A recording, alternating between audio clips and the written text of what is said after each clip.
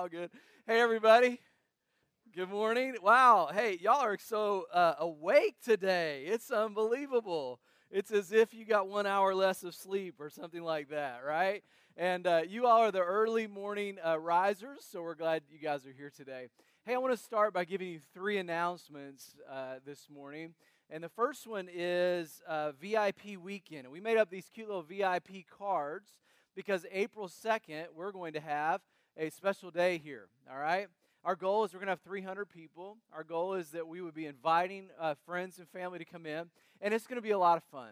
People are going to ask, does this stuff happen at your church every weekend? Because it's going to be like Oprah. We're going to be giving stuff away, you know.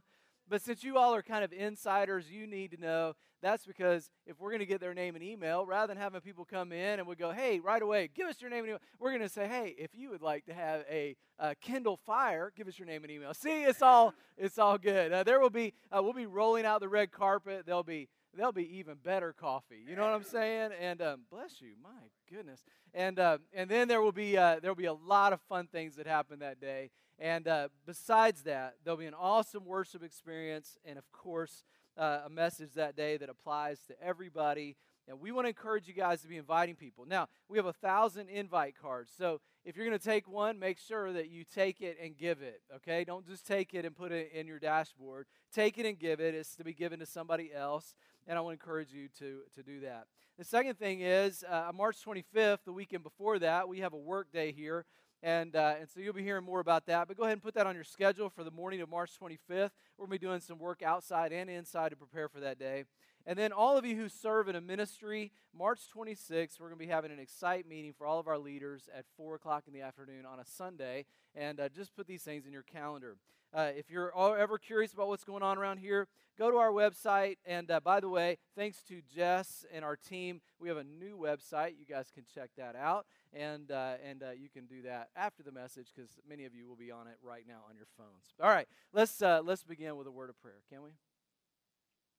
God, thank you so much for just the opportunity to be here today, and thank you for everybody who makes it a priority to be in church together.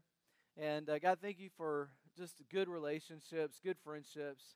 And God, thank you for the Word of God that teaches us and that gives us instruction for our lives, how to live, how to parent, how to love, and of course, how to know you more. And God, I just pray for the message today that as we learn together, we would be more biblically grounded. We would understand more about what you want for our lives and what happens in the life to come. And we ask that in Jesus' name. Amen. All right, guys, get ready. This is a little bit more of a teaching message today, but it's super important because what I've learned in just talking to people and interacting with people is we are less and less biblically grounded today than ever.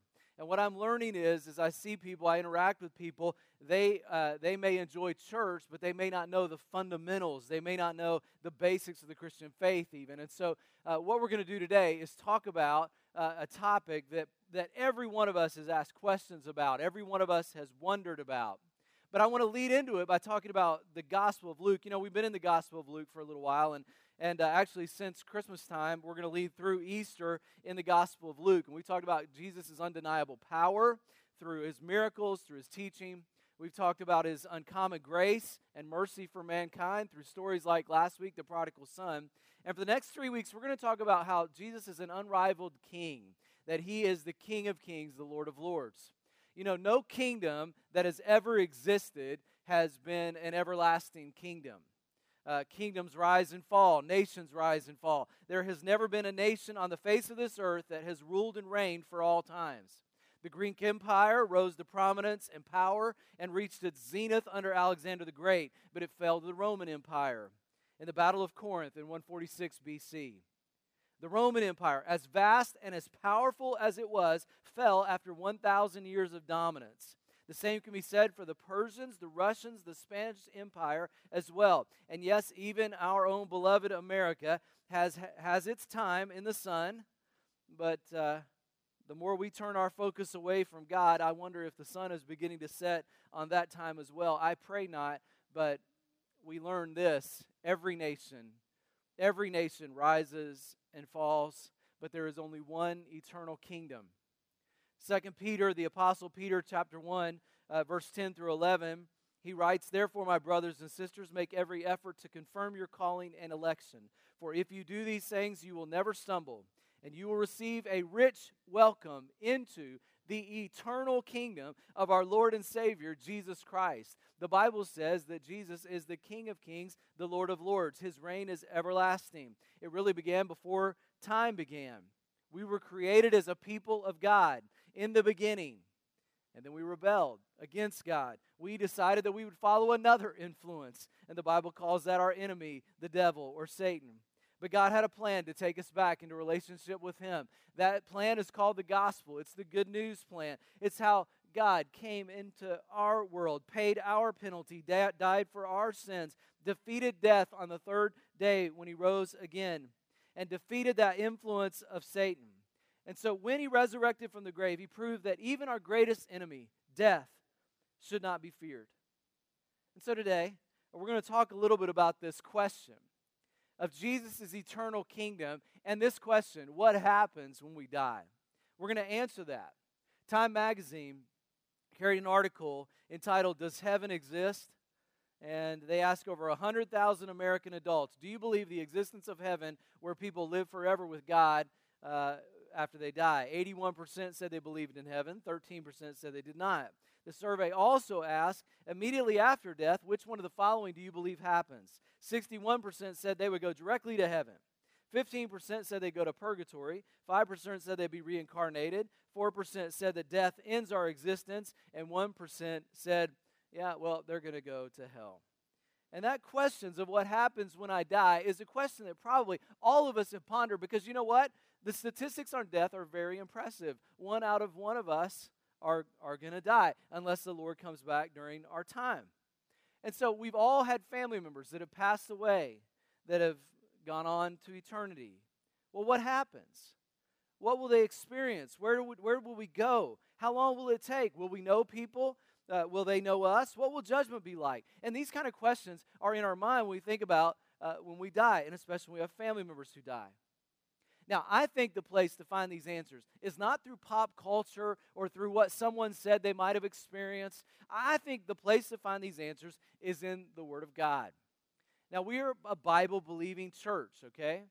Now, you need to know that the Bible is not just one book, it's 66 books. Now, this will be basic for many, but just to go back over it, it's important.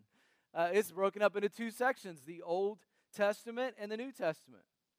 Now, the Old Testament, the Old Covenant, the Old Contract, really was written to God's people, the Jews. And so there are many things in the Old Testament that, while they're foundational principles for our lives, we don't follow anymore. Because it wasn't a covenant between us and God. It was a covenant between God and His people, the Israelites. So there are certain food requirements in the Old Testament that we don't follow today because we're not under that contract. For example, the Jews were forbidden from eating pork. How many of you are glad we're not under that contract anymore? Amen? We love bacon, right? Bacon's a good thing. But we're not under that contract. Now, there are some principles that came out of the Old Contract and went to the New Contract, the New Covenant, the New Testament. And how do we know that? Well, Jesus affirmed several of them. That's one of the ways. The apostles affirmed several of the principles of the Old Testament. And then there are just some good foundational principles in the Old Testament. Read the book of Proverbs. All of these statements on life and living and how to live a life of godliness. The book of Psalms, that are these great prayers before God. How do you pray before God? And what kind of emotion do you feel even as you pray before God? And you see so it sets the foundation. But friends, we're not under that old contract.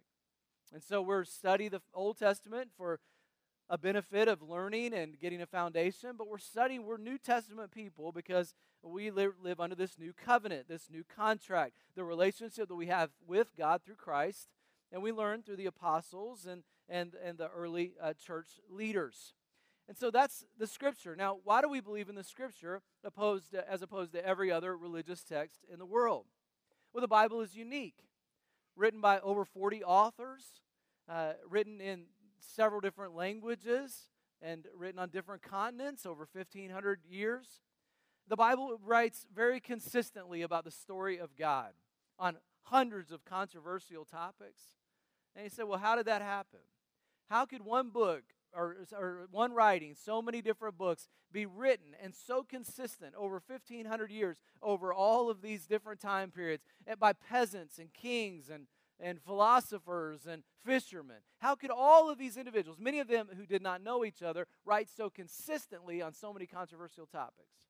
I mean, for example, if I just ask this group right here, there's probably 100 people in the room here today. If I ask you all, let's talk about 10 of the most controversial topics of our day.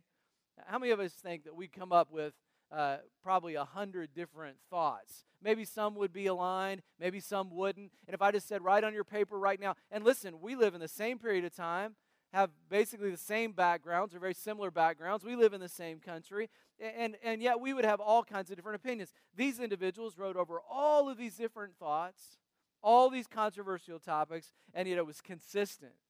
The Bible reads really almost like a novel from beginning to end.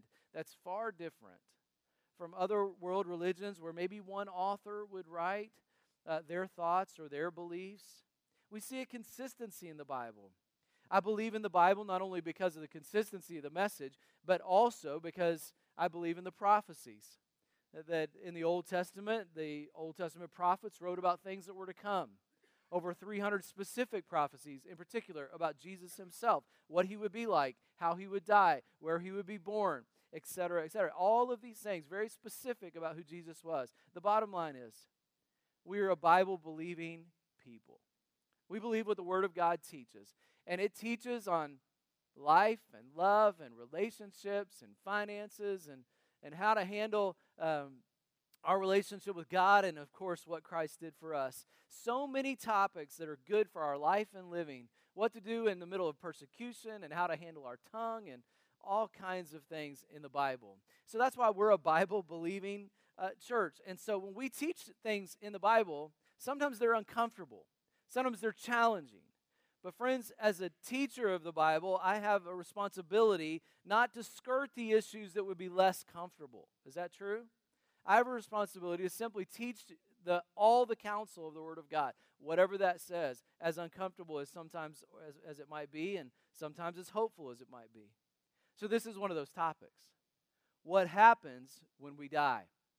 And one of the places we find that, one of the best places, is Luke chapter 16. This is the account of the rich man and Lazarus. It's the only passage in the Bible that I know of that discusses the thoughts and the emotions and the conversation of someone who has died.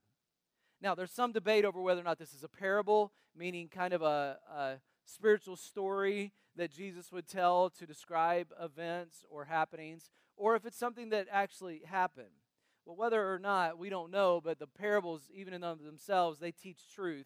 And so we're going to read this story where Jesus teaches truth about what happens when we die. Luke chapter 16, verse 19.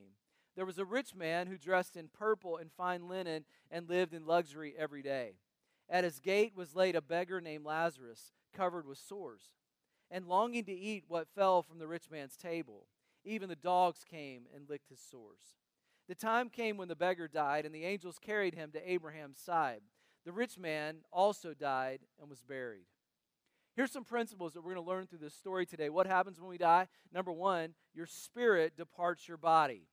When this old physical body wears out, our spirit continues to exist. The Bible teaches that over and over and over, that we are more than physical beings. The bodies house our souls. I remember when my grandmother died in 1995, and we stood at her casket, and my mom, this was her mom there in the casket, and she looked at her mom and said, beyond a shadow of a doubt, she was looking at her, she said, beyond a shadow of a doubt, I'm reminded now more than ever of the principle that my mom is no longer here. Is that true? You all been in those moments? And you see that physical body, that body that you have clung to and loved so much, and yet you know that their spirit no longer animates that body. We know instinctively that we are more than just bodies. That's not who we are. I've read that the cells of the body completely reproduce themselves every 7 years. That means there's not one cell in your body that's the same 10 years ago.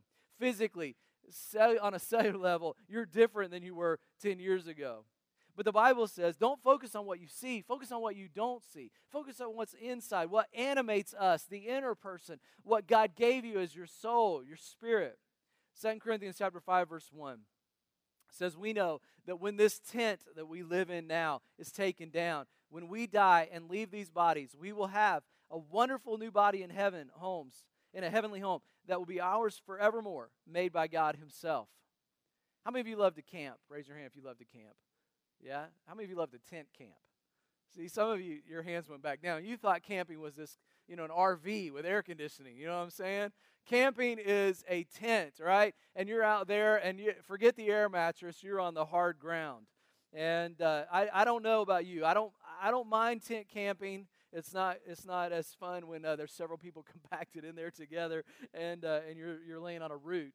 But years ago, I went to Colorado with some friends, and we did a very spontaneous camping trip. We weren't there to camp. We were singing in an a cappella group around the country, and we happened to be in Colorado. We said, hey, we're in Colorado. Let's go camp. Everybody said, yeah, it's a great idea, me and two other guys in the group.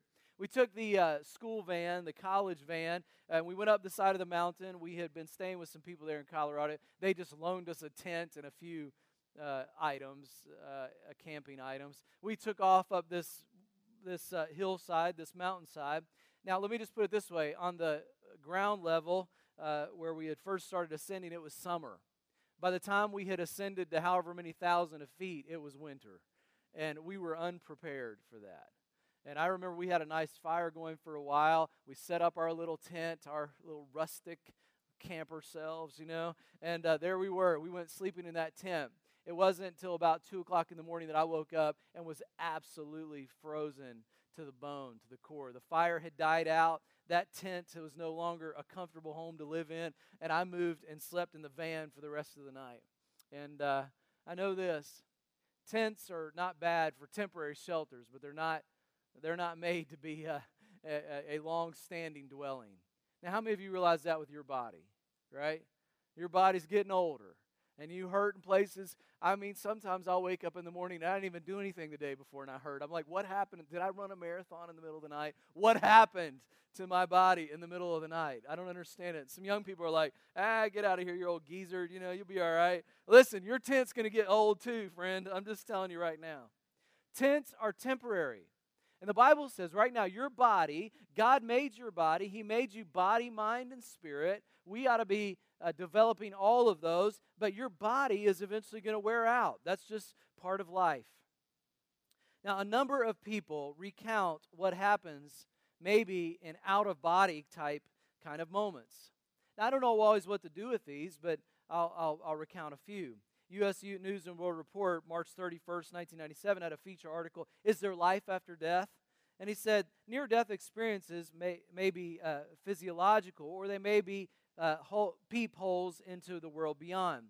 And the article quoted Bruce Grayson, psychiatrist at the University of Virginia Medical Center, who said those who have out-of-body experiences become enamored with the spiritual part of life and less so with possessions, power, and prestige. And they began to share stories of people who had maybe seen certain things or felt certain things.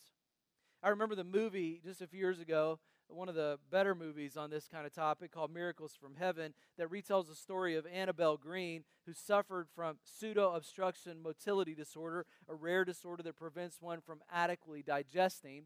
You remember the story where she fell from out of a tree 30 feet down, and when she came to, after several, a long period of time she came to, she recounted stories that she had experienced in those moments of death. Now, I don't always know what to do with those things, but here's what I do know. I do know that when we die on this earth, that our next moment, our next breath is in eternity. And I'm open to the possibility there are people that have experienced some of those things, seen some of those things, seen a window into those ideas. I don't build a theology based on that. I just find it interesting. And I believe that some of those experiences verify that there is a world beyond the physical senses. The Apostle Paul said that. 2 Corinthians chapter 12, verse 2, he said, I know a man in Christ who 14 years ago was caught up into the third heaven. Whether it was in the body or out of the body, I don't know. God knows, but I know this man was caught up to paradise, and he heard inexpressible things that man is not permitted to tell. Now, Paul was talking about himself. God gave Paul sort of a moment, a window into eternity. By the way, God did the same thing for the Apostle John. That's why the book of Revelation has been written. It was his vision, a vision that God had given him of eternity, of heaven. Paul said, when you depart from the body, you will be with the Lord, and it is far better. Dr. Herschel Hobbs was a respected pastor for well over 50 years, and when his wife was dying of cancer, she asked him, Herschel, what will it be like when I die? And Dr. Hobbs said he really couldn't fully answer that question because he had never experienced life after death. And he said, honey, I'm not sure exactly what that moment will be like, but I do know this for sure. I will sit here and hold your hand on this side of heaven until Jesus comes to take your hand on the other side. 2 Corinthians 5:6 says, therefore we are always confident in this, that as long as we are at home in the body, we are away from the Lord. For we live by faith and not by sight, and we're confident, I say then, I prefer to be away from the body and home with the Lord. So there is a clear scriptural indication that your body is temporary, and that when your time on this earth is over, that you will then, your spirit will depart your body. Now the second thing is your eternal destiny will be experienced and known immediately. There's no waiting room. Luke chapter 16 verse 22 said, the time came when the beggar died, and the angels carried him to Abraham's side. The rich man also died and was buried. In hell, where he was in torment, he looked up and saw Abraham far away with Lazarus by his side. So he called to him, Father Abraham, have pity on me, and send Lazarus to dip the tip of his finger in water and cool my tongue, because I'm in agony in this fire. Now, the news is not good for everybody. The rich man died and went to Hades. It had nothing to do with him being rich. It only had to do with his life. And it's described here as a place of pain and loneliness, regret and guilt and despair. He didn't go there because he was rich. He went there because he was self-centered and ignored God and the people in need. Now, the word here is translated hell. It's more appropriately translated Hades. And I know a lot of people today, even in Christianity, have a hard time believing in hell. Time magazine showed that only 63% of people believe in hell. But friends, I have a responsibility before God to teach the whole counsel of God and what this book says. And whether it makes us uncomfortable or not, I think we have to teach what the Word of God says. There's a concept today called universalism. Universalism says it doesn't matter what you believe, all roads lead to heaven anyway.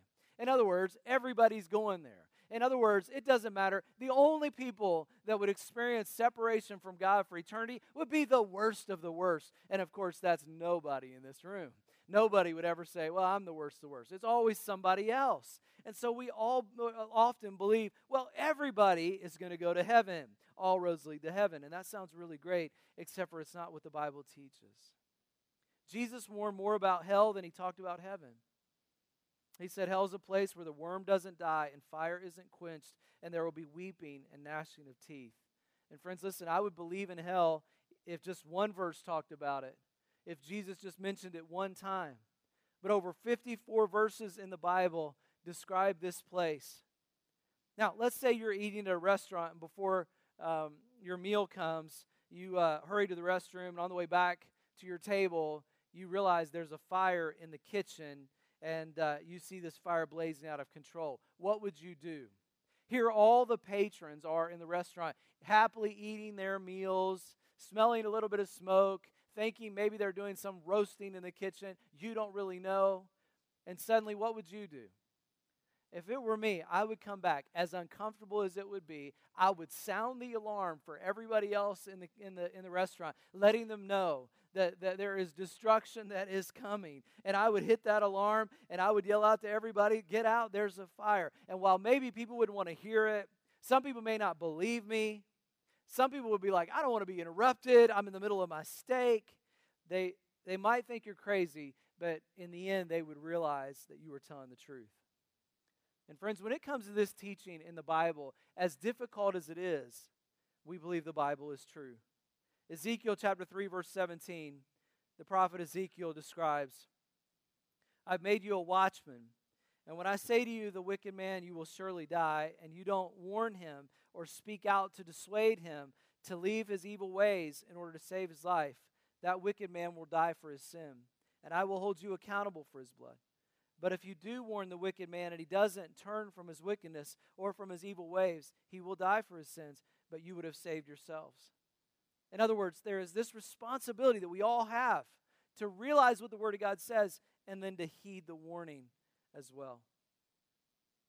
So this rich man experiences this suffering.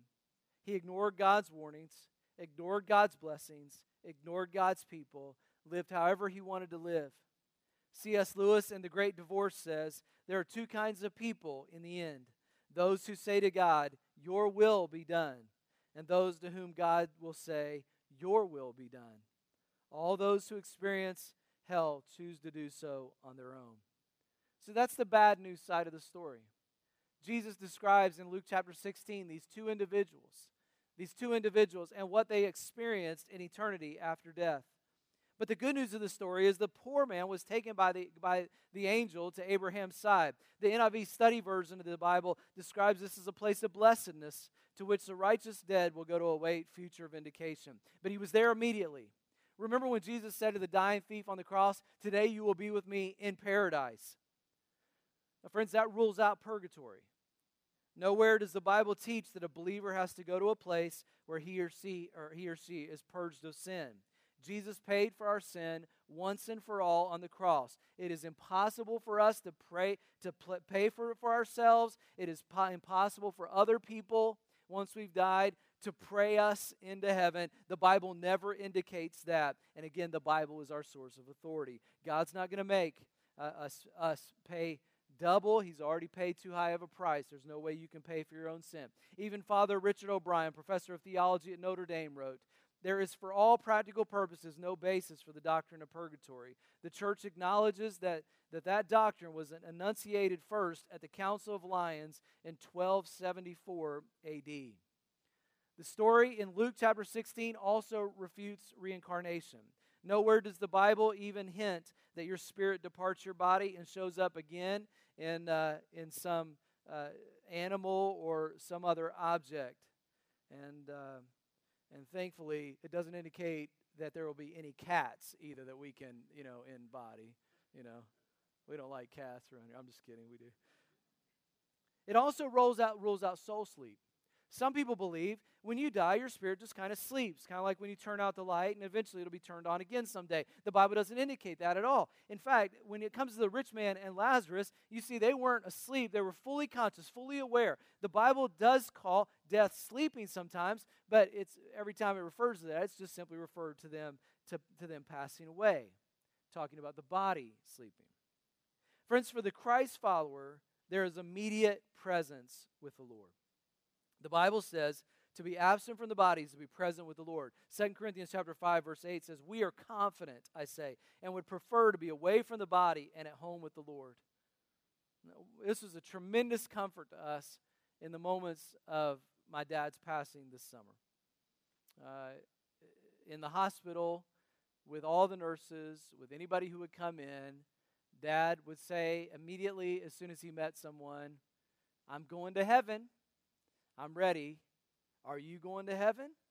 And I remember one moment in particular, he grabbed a nurse's hand as she was saying goodbye to him, and he looked her in the eye and said the same thing. I'm going to heaven. Are you going to heaven? And he held on to her hand for a moment. In that kind of poignant moment to say, this is important. These are my last words. You need to listen. And he said it over and over and over again to us. I'm going to heaven. And so this was a man who knew his eternal destiny. Unashamedly, courageously knew what the next moment of his life would be like. I'm going from this life to the next. He believed in eternal kingdom. He believed that Jesus had died for his sins. He believed and knew that he had accepted that payment for his sin. He knew that when he stood before God, he would stand as a man who was clean before God, because when God looked at him, despite his sin, despite his failures, he would look at him and he would see the cross. He would see what Christ did for him on the cross. He would see the payment for penalty that Christ had given him. And friends, there is tremendous comfort in that truth. In those final days for all of us, we sang songs and we prayed, and yes, we cried, and we wrote letters, and we held hands, and we all talked, but we all had this tremendous confidence that we knew that this was a journey, that we knew where the destination was. We knew what the next moment, while we didn't know exactly what it would be like for him, we knew that the next moments that there would be comfort and peace and joy. You see, as a follower of Christ, we're promised that we will experience heaven for eternity. The Bible says there will be no more death or mourning or crying or pain. Some of you, you live with physical pain every day. Think about that. There will be no more pain in heaven. That's a great joy. Some of you live with emotional hurt. No more tears in heaven. He will wipe every tear from their eye. You know, when I was a boy, I would hear about streets of gold and walls of jasper and harps. And frankly, it sounded a little boring to me. I don't really like harp music. But you have to remember that all of that in the book of Revelation is symbolic language. It's just John's way to try to describe all the beauty and the majesty of what he was trying to grab a hold of as he looked at heaven, as Jesus gave him a window into what heaven would be like. 1 Corinthians chapter 2, verse 9 says, no eye has seen, no ear has heard, no mind has conceived what God has prepared for those who love him. We can't even imagine it. And I don't know about you guys, but the Lord created this beautiful world in 6 days, and imagine what he would create for us now than what's been more than 2,000 years. Man, if you could have one special day when you would just enjoy yourself, what would you do for that day? I mean, what would you do? Boy, I'd like to be in Maui, or boy, I'd like to be at the Final Four, and boy, I'd like to. What would you do in that special day? I'd like to go to Augusta with 3 of my best friends on a sunny day and just play golf all day. These are the things our mind can imagine. The Bible says about heaven, no eye has conceived, no ear has heard, no mind has even imagined what God has prepared for those who love him. John describes it this way in Revelation 7, verse 9. After this I looked, and there before me was a great multitude that no one could count, from every nation, tribe, people, and language, standing before the throne and in front of the Lamb. Heaven is going to be a place of people and reunions. And I've had people in my life that have passed away and have died, people that love the Lord, and I look forward to being with them again. I look forward to sitting down in eternity, those moments after moments of just conversation after just conversation. And you say, well, wait a minute. I have friends and family that they've died, and I don't know about their eternity. And what I would say to you is this. We're not God, and God gets to be the judge, and he gets to decide, you know. But I hold on to the idea and the fact that I've had a lot of family members that have just loved the Lord, and I look forward to seeing those individuals, and I look forward to those moments where God says, now the dwelling of God is with men, and he will be with them, and they will be his people, and God will be their God, and he will be with them forever. Just imagine, friends, seeing the creator of the universe face to face, bowing before him and worshiping him. Imagine having Jesus teaching us and telling us the things that we missed throughout our lives. Man, Roger Chambers said one time that there will be a lot of people in heaven with flat foreheads because they'll be like, oh, now I understand. Wow, it's amazing. The Bible says his servants will serve him. I think heaven will be a place of service where we're able to worship and serve the Lord. We're not going to sit around in heaven on a cloud just resting the whole time. I'd get bored with that. There'll be tasks. We'll know that the satisfaction of a job well done, growing and learning and improving. You know, when we sing the song, when we've been there 10,000 years, we've no less days to sing God's praise than when we first begun. And when we talk about eternity, it's very difficult for us to understand what that's like. But, man, when I think about just the best things of this life, they'll pale in comparison to the best things that God has for us in heaven. Heaven should motivate us. It should motivate us to be evangelistic and share our faith with other people. Heaven should motivate us to be the kind of people that God would be proud of. Heaven should motivate us to be people of worship today because we're going to worship for eternity. Because, friends, we remember that this is all good right here, but, man, the best is yet to come. I love that old story of Glenn Wheeler, the retired preacher who has since gone to be with the Lord. He used to tell his wife, Evelyn, about his wife, Evelyn, when she died several years ago. In reminiscing about her, he'd say, you know what I miss about her? Or not the big things, but the little things. Like after church on Sunday morning, we'd turn out, after the church on Sunday morning, we'd turn out the lights and lock the building. Everybody was gone. Then we'd walk to the car, and she'd slip her arm in mine, and she'd whisper, "You're a good man, Glenn Wheeler." He said, "Boy, I'd like to hear her say, 'You're a good man, Glenn,' just one more time." You know what else I miss? He said, "I miss her cooking." You could you could look at Glenn and know he liked her cooking. And he said she was such a great cook. Then after we'd eat a delicious meal, she'd come around behind and pick up our plates, and she'd say, "Keep your fork, Glenn." Boy, I'd like to hear that. "Keep your fork, Glenn." He said, because I knew the best was yet to come. She cooked up some wonderful dessert, and I'd get to keep my fork and have that wonderful dessert. Then Glenn mused, "You know what? Sometimes now, late at night, when I'm lonely and I fight back the tears, it's almost like I can hear the Lord say, 'Keep your fork, Glenn. Keep your fork. The best is yet to come.'" And friends, that's what I believe about heaven, that the best is yet to come, that the place of no more pain or mourning or crying or tears is yet to come for us. And I know that when we die, we don't have to fear death, that if you're someone who's put your hope and your faith in that payment that God gave for you, that love that God gave for you on the cross, that you know that you will go from this life to the next, and you know that that best is yet to come. And that compels us to tell as many people as possible about this. When will all this happen? Well, the Bible says it'll come like a thief in the night. We have no idea when the Lord's going to return, and we have no idea when our moment is going to come either. But when it comes, friends, we need to be ready, and we need to be ready to have that moment with God. Well, I'm going to pray for you, and we are going to have a moment with God right here today, and the moment is called communion.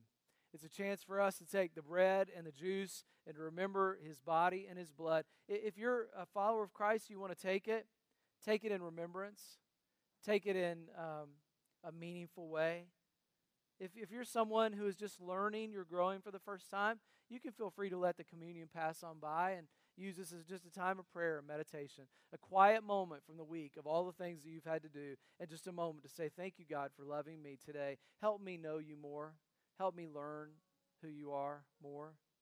So I want to pray for you as we go into this time. God, thank you so much for moments like these, moments where we're able to learn together from the Word of God.